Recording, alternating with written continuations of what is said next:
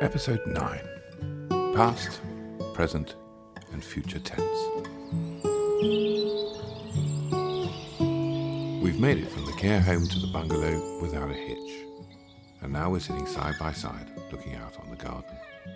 We've been teleported from one world to another quicker than either of us can comprehend. And it's only 2:30.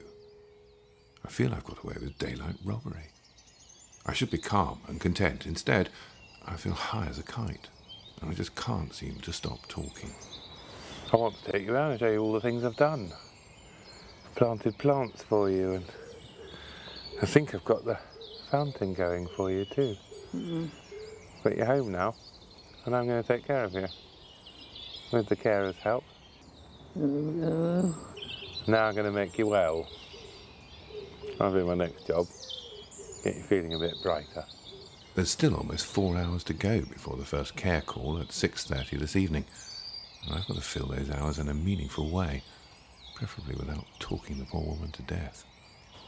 Want to have a wander through the house? Yeah.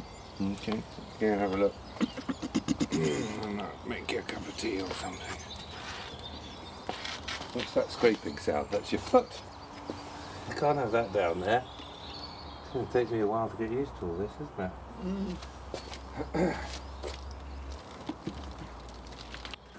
Over here, I'll put pictures of the girls there, look. And if we go through to the dining room, I've turned the bed round so you can see out. I think it'll be nicer. More pictures. Pictures of all the family, including Dad. And I've done a big tidy in the kitchen. I want to ask her how it feels to be home, but I'm afraid to ask. It's way too soon, and above all, I'm not at all convinced she really knows she is home. Nor am I sure that my new personality, part desperate estate agent, part camp bellhop, is helping the orientation process. There. Everything just as you left it. Eh? All clean, I hope, and neat and tidy. It's all a bit of a surprise. You're going to be all right with me? No? Oh, I hope you will. I'll do my best to look after you. I'll make some tea, maybe, shall I?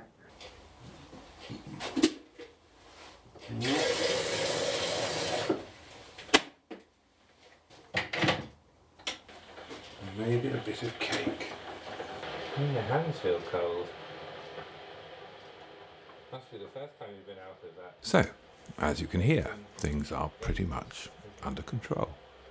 With the kettle on and cake waiting, you can assume tea bags are being placed in a teacup for me, and a plastic wing-handled cup, just like the ones in the care home, purchased from a living aid supplier online, for Mum. You can imagine me wheeling Mum through to the living room and returning for the assembled refreshments. Settled, for the moment, I will calmly minister tea and cake to my new charge and sip tea myself. There's time to tell you a story. This happened only a couple of weeks ago when I was visiting Mum in the care home. I remember I was feeling rather chipper that day. Arrangements for the homecoming were going well. I'd signed up for Plenty of Fish, the dating website, and I thought I might do a little fishing that very evening. One of the carers walked past and said to me, "Oh, I've got something for you. A letter to your mum. You might want to read it to her." I wondered who would be writing. For the briefest moment, I thought it could be from my father, though that was clearly absurd. When the carer returned bearing the letter, I saw it was from my ex-partner. Somehow that fact alone stunned me. Let me avoid real names for everyone's sake, so though it disturbs me enormously to make the change, let's call this lovely woman Jodie. We'd spent 7 years together after my marriage had ended. 7 pretty happy years, as it happens. Though in the end the relationship had foundered on the sharp rocks of her family's needs and resentment of me, and our inability to forge a life of our own.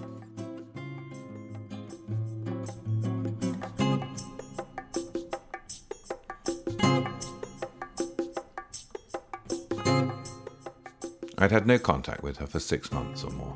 She'd been out to visit me in France, a half-hearted attempt to patch together a relationship that had ended long before. The proviso was that we keep the rekindling a secret from her family, and especially her mother. A last fling, an oasis in the desert, à la recherche du temps perdu. Call it what you like. We swam naked in rivers and the sea, and we laughed, and it all seemed hopeful in some way, briefly. A couple of months later, after desultory Skype conversations and phone calls, and pathetic attempts to hide the evidence from Jodie's family, especially the old dragon herself, I gave up hope and wrote the Dear John letter.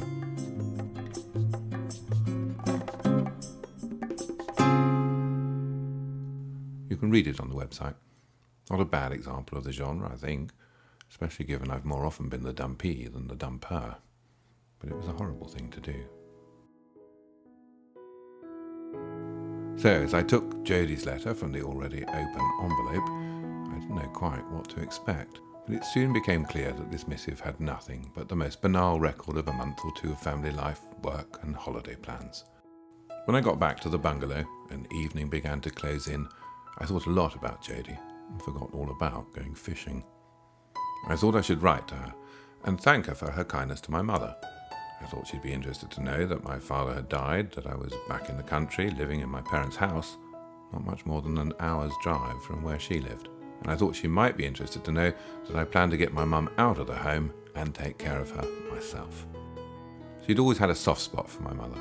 Their birthdays were only 2 days apart, and whether because of the stars or not, they shared in common many characteristics as fellow Aquarians. Both were known as exceptionally nice people. Both were known as exceptionally tolerant people, their tolerance often abused by those nearest and dearest to them. Both were frequently exhorted by others to stand up for themselves, get a bit of backbone, and kick back against oppression. All of this is further evidence, if any were needed, that boys in general, and this one in particular, might show a tendency to find girls like their mothers unusually attractive. Of course, the parallels go further insofar as Jodie's mother played the same malign role in attempting to dictate her daughter's love life as my grandmother had done with my own father. All of which taken together makes me, if not actually my father, a version of him. This is not an altogether salutary thought, especially as I live in his house and sleep in his bed, but one that merits a moment's consideration in the interests of natural justice. He, my father that is, felt the full force of my grandmother's will through her interference in their marriage, and a less than kind judgment of his character. I felt very much the same about Jodie's mother, and her own corrosive attempts to undermine my relationship with her daughter. She said she preferred Jodie's previous boyfriend, who'd been able to get tickets for the polo.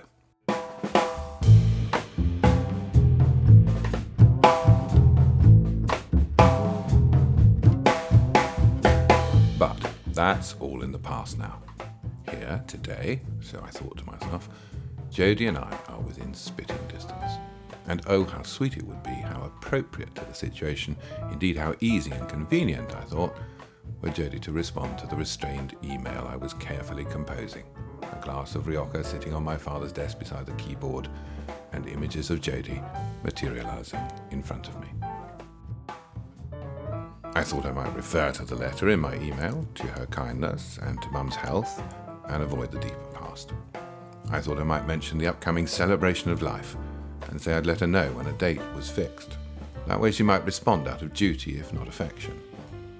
If she said yes, she might even feel it an icebreaker, a drink at the pub, a light supper here in the kitchen.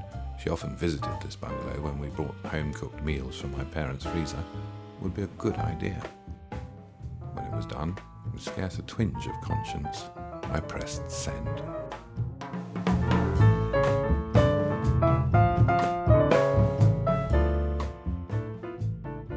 You'll hardly need a footnote to tell you that Jodie never replied.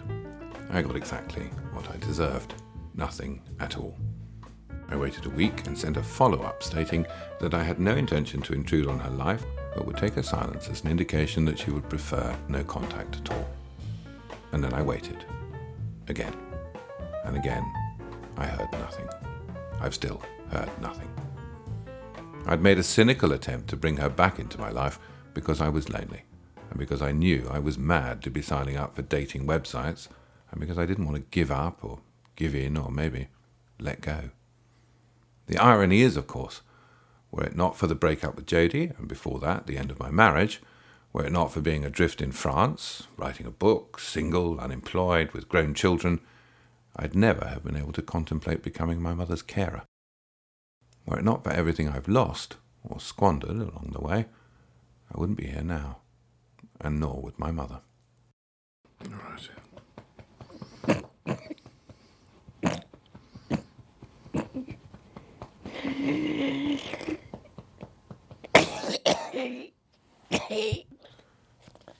The technical term is dysphagia. The reality is your loved one apparently choking to death in front of you, and what's worse, because of you. Because of a stupid obsession with good food. Because you think you know better than the experts and can somehow circumvent nature with wishful thinking. The remains of my homemade lasagna, chopped up into tiny squares on the plate, has scarcely been touched.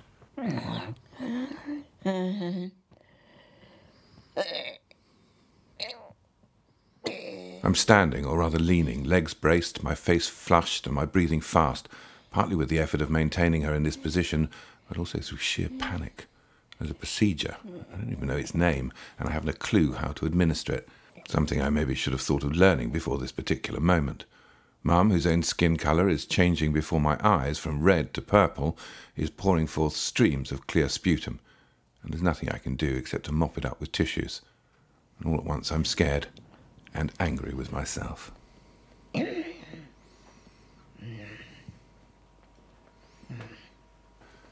Little by little she recovers. I'm aware it will soon be time for the first care call and the move to bed. I'm longing for anyone to arrive and take over.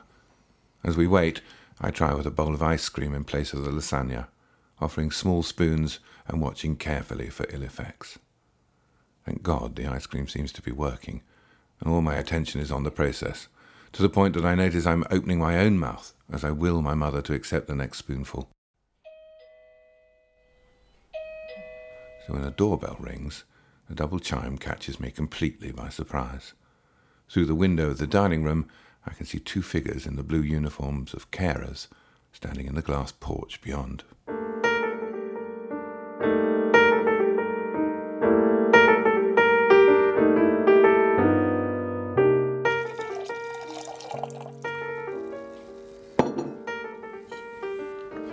That is the sound of a fine Carmenere being poured. Chilean, as it happens. I'm embarrassed to admit, though, it's not the first glass from the bottle, but the last. I honestly don't know what to say. The coughing and the choking was bad enough.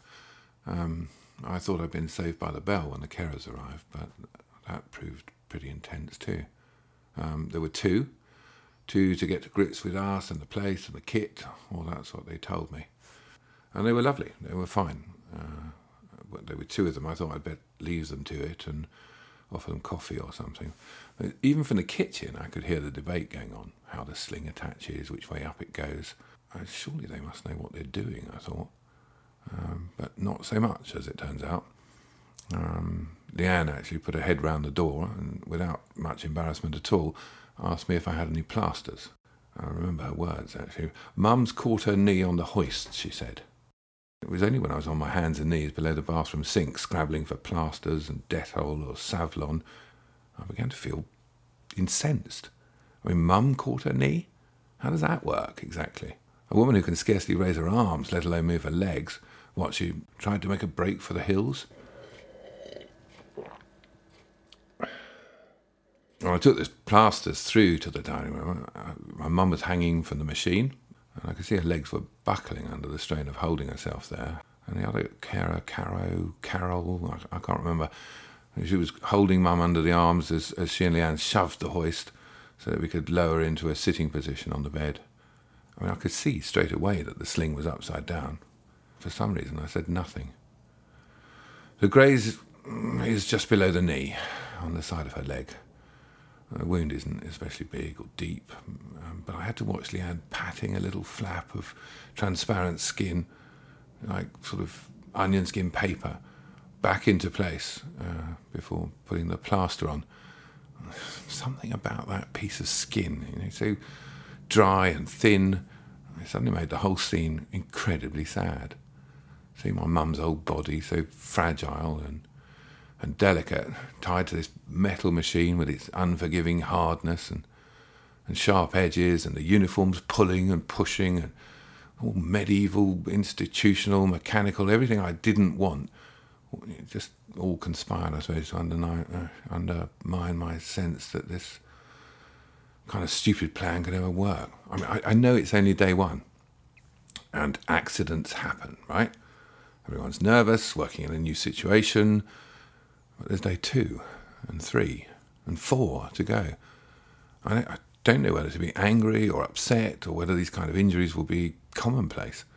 Mum didn't seem to have felt any pain or discomfort with the graze, and I think the plaster's doing its job. I know one thing. I'm not going to be recording much of these care calls for Mum's sake, and now for the carers. And if I want to tell it like it is, I think it's better I do that for myself. It just does rattle your confidence. First care call is 7:15. With a hangover, guaranteed, it seems. But it's a reality check. I mean, what have I been thinking? Not being here so much, but the whole internet dating business. I mean, what planet, really? I can't even begin to think about all that. But what about the night to come? When I hear her, she's sleeping now. We had more coughing when I fed her in bed, even though I'd opted for soup. I laid her down, got the pillows under her knees, stroked her head for a while. I don't know. I'll leave the bedroom door open, mine and hers. My daughters used to call me, actually, Ninja Dad, because I'd hear them, slightest cough, getting up, whatever. I've never been a good sleeper. Terrible, terrible sleeper, in fact. And I know the wine doesn't help. How else do I wind down? I said when I took this on, I would only do it if I thought I could do it with a modicum of grace. A bit of zen, a little bit of humour maybe, inject a bit of life, family, great outdoors, gin and tonic in the evenings, all the things that the care home didn't offer. I must say that seems a million miles away now.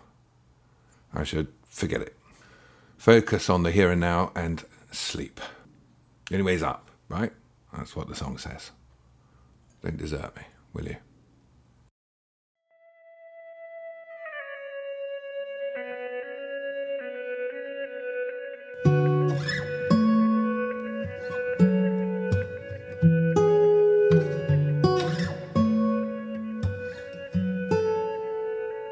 I know you won't desert me, especially as the next couple of weeks will have flown by. Things will have settled and the panic receded by the time we get together again. And if I'm not exactly on top of things, at least there's a routine emerging. And oh, there's a visit to look forward to. Ex-wife, 2 daughters, and Maisie the dog, all of whom stop by to lighten the load.